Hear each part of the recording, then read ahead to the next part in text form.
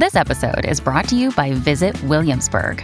In Williamsburg, Virginia, there's never too much of a good thing. Whether you're a foodie, a golfer, a history buff, a shopaholic, an outdoor enthusiast, or a thrill seeker, you'll find what you came for here and more. So ask yourself, what is it you want? Discover Williamsburg and plan your trip at visitwilliamsburg.com. I am J.A. Lovelock, a barrister and an author. Welcome back to part 2 of my conversation with crime fiction writer Harriet Steele, where we explore more of other characters that are featured in her books. So as well as Inspector De Silva, are there any other important characters in the novels? Well, his wife, Jane, is an important character. She provides a sounding board for his ideas, and sometimes, as time's gone by, she's participated more fully in the investigations. There's his British boss, Archie, who is quite an important character. Archie's wife is quite an important character, and he has a sergeant and a constable, a young sergeant and constable, who are also Sri Lankan. And they have become more important as time's gone by. I think the interesting thing about writing a series is you realise that you must develop the characters. I mean, in any book, of course, you need to develop the characters, but I think particularly in a series, because they can't remain static. You know, they have to start being given more to do, and they have to grow, basically. Otherwise, I think it does get quite boring if you've always got the detective is always the main player. You know, you have to find, like in the last book I wrote, Stardust in Nuala, which I published last month, I actually had a subplot, and I gave one of the junior policemen the leading part in that, because I thought he hadn't really had a chance to shine so far, or although his senior, the sergeant, had. And I thought, it's time he did. And it's interesting how quite a few reviewers have said, so pleased to see him doing more and getting into his stride. So I think people get very fond of the characters, and they like to see their development.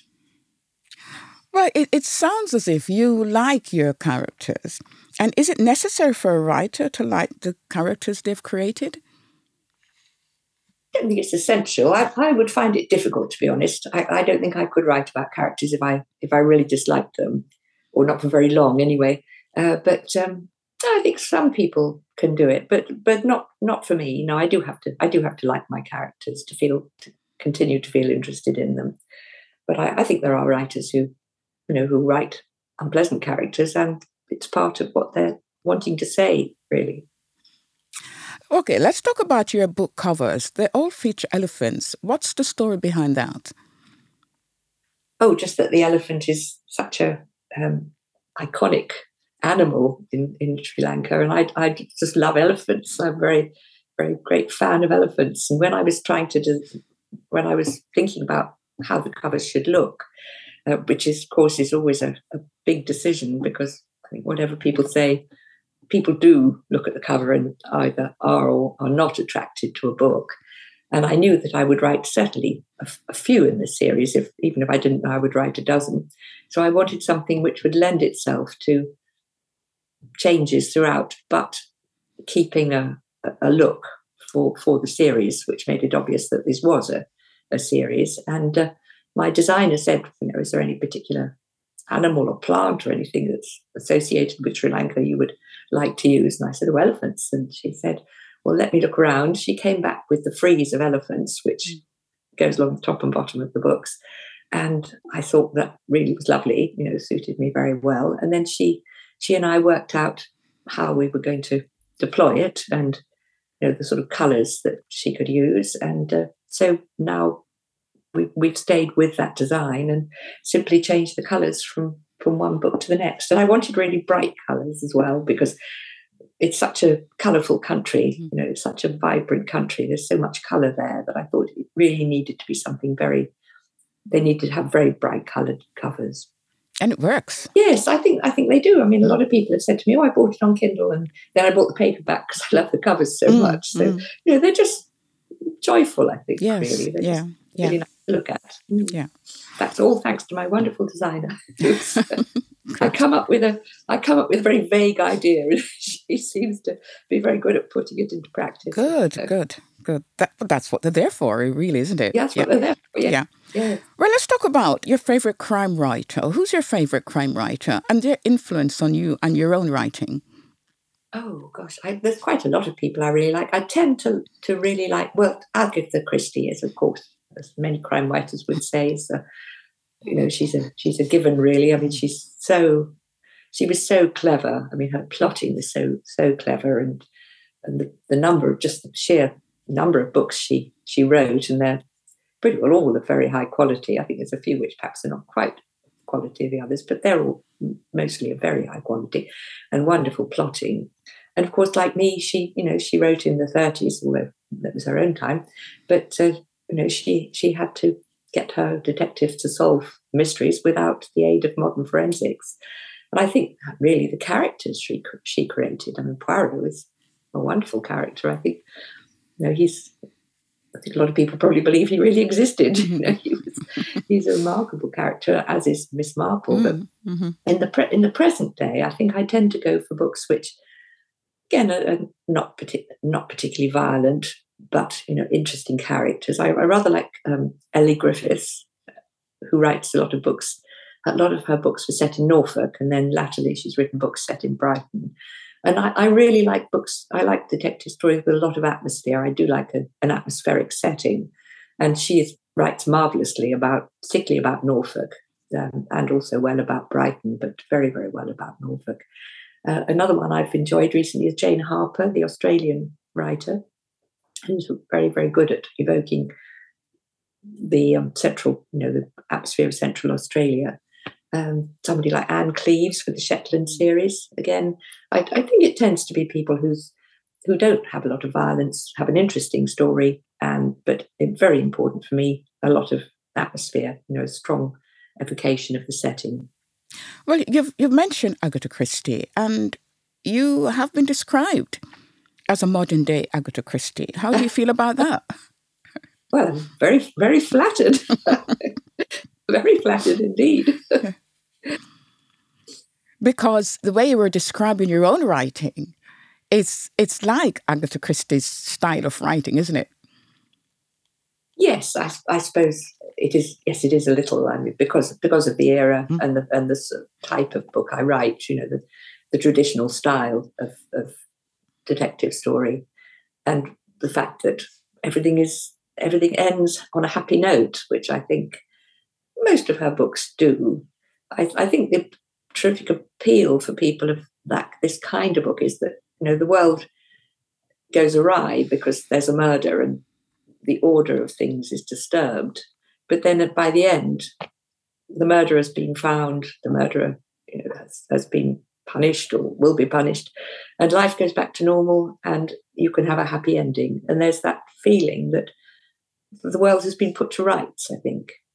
And I think when Agatha Christie and her ilk were writing, of course, a lot of it was in the 30s, which was the time for the Depression, which was a time which was very difficult for a lot of people. And I think that kind of detective story really appealed to people because it seemed to tame, the wildness of the world, even if it was only on the page. It had a kind of comforting feel. I was thinking it's a feeling like all is well with the world.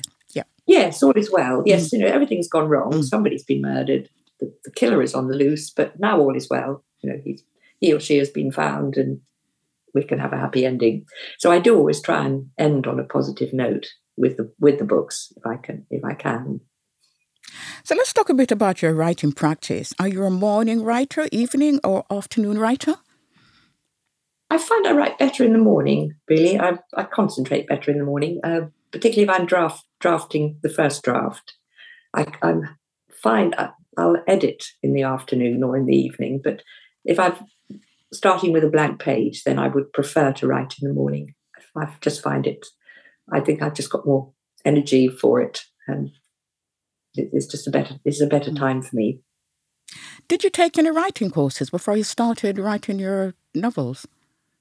I did, yes. Quite a few years ago, probably about 15 years ago now, I did a short course, just a correspondence course, which I found very helpful, actually. And the idea was that you wrote half a dozen pieces and they were critiqued by a tutor. And yes, I think it did teach me quite a lot. But I think really, with great respect to all the people who run creative writing courses, I think one of the real good ways of honing your writing is to read a lot. I mean, you can learn so much from reading other people's work. And yes, I think what I took away from the writing course really was show, not tell, which is an old maxim. But if you can get your readers to feel they're with you in the room or wherever it might be the scene is taking place, it will be interesting for them. They will become involved. But if you're just telling them about things, then I think their attention wanders. They need to feel they're there, actually seeing events unfold.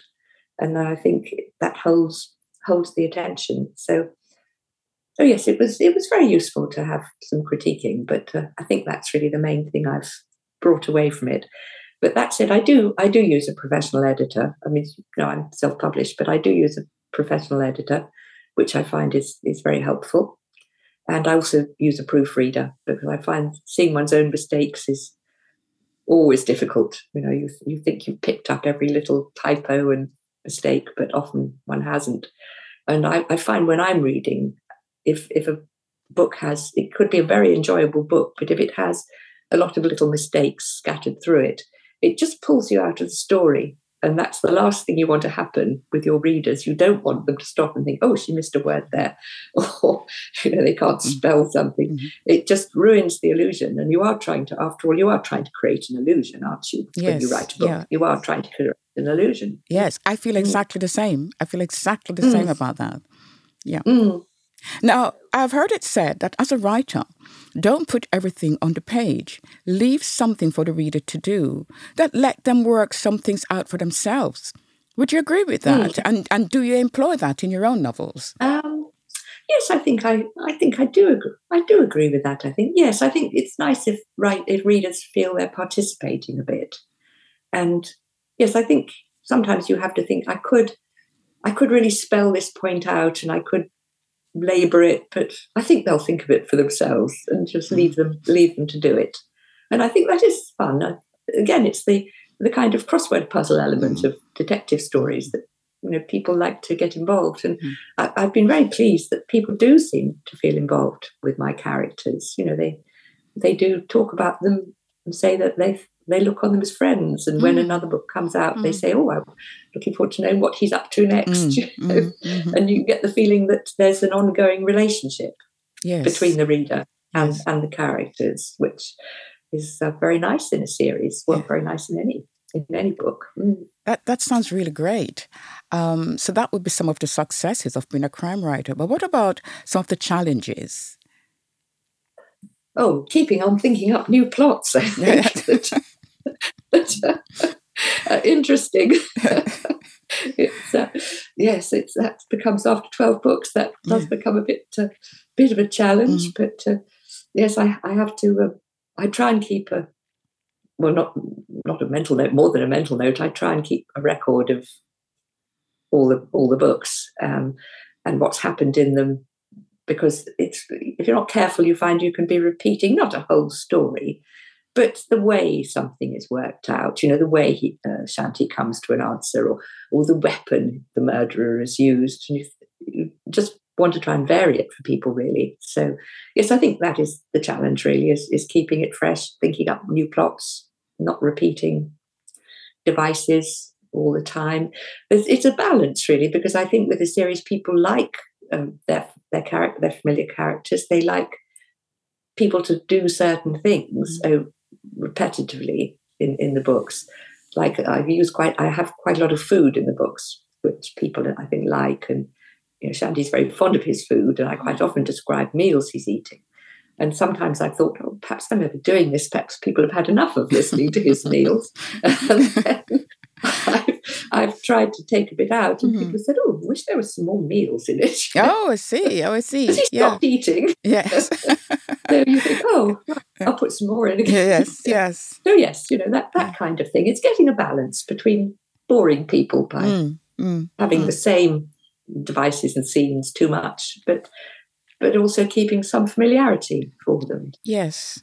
What about mileage? Have you got more mileage in what Inspector De Silva can do? Have you got more books in mind or in the pipeline? Certainly one more. I've started on one more, and I think that will make 13. Unlucky number, so I might have to do a 14.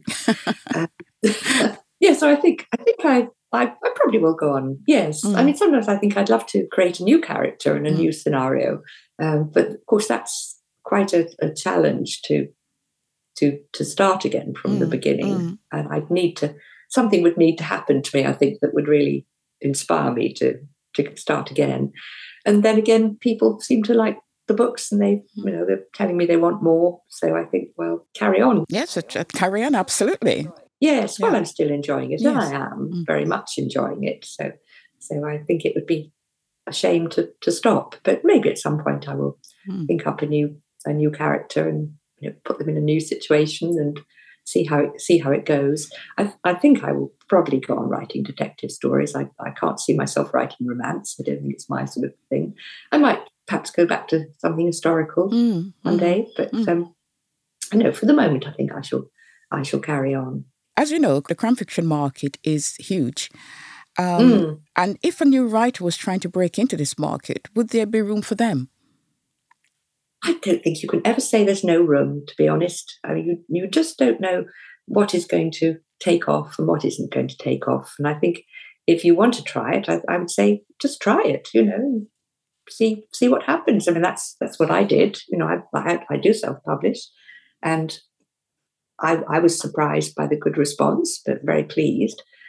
And I think, there's no good sort of not having the confidence to try and do something. If you want to do it, you just need to get on and do it.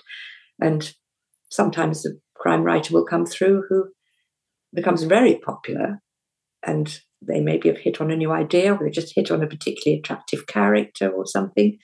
And other times it won't work for them, but you can only find out by trying, can't you? So I think, yes, I don't think you can ever say there isn't room, because there's a voracious appetite for reading crime novels. Whether that will go on, I don't know, but there always has been, and I think I've no reason to think there won't be. I just think it's a genre people think is a lot of fun, especially when it's the lighter kind of crime novel. Yes. Now, you've said that your novels end on a positive note. So we're going to end on a positive note by asking you about some of your successes of being a crime writer. Oh, right. It sounds rather mercenary, but I do have very good sales, and something which I never really expected to make money out of, to be honest. But I've found that it is a lucrative business. I think one of the great pleasures is the contact with readers, which is lovely. I mean, I get a lot of people. I have a website, and I get a lot of people contacting me through the website and through my newsletter and saying, how much they've enjoyed it. And, a lot of them I've really got to know quite well, because they have read all the books, and they always get in touch with me and, tell me what they think and everything. And it's become quite a long distance, of course, quite a sort of personal relationship, which is really lovely, because writing is a very, I'm sure very solitary occupation. And it's something which, I mean, I don't have any other writers in the family, so it's not as if I've got another writer to talk to. So, contact with readers is really wonderful. And sometimes I've had people say, they've helped me through a really difficult time, the books. And that's just so satisfying. And, because it is a solitary occupation, I think sometimes you feel you're just on your own in the dark with the book, and you just don't always know whether people will enjoy it or not. So it's lovely to have the feedback and find out that people do, and the books mean something to them. I think that, I would say, is the greatest success, really. It's the feeling of contact with your readers. And it's lovely to have you on the programme, Harriet. And thank you very much for joining me on Behind the Yellow Tape. It's been a pleasure. Thank you very much. Thank you. Thanks for listening. I am J.A. Lovelock. Join us next time as we go behind the yellow tape and catch up with more episodes at btytpodcast.com, as well as on all podcast platforms.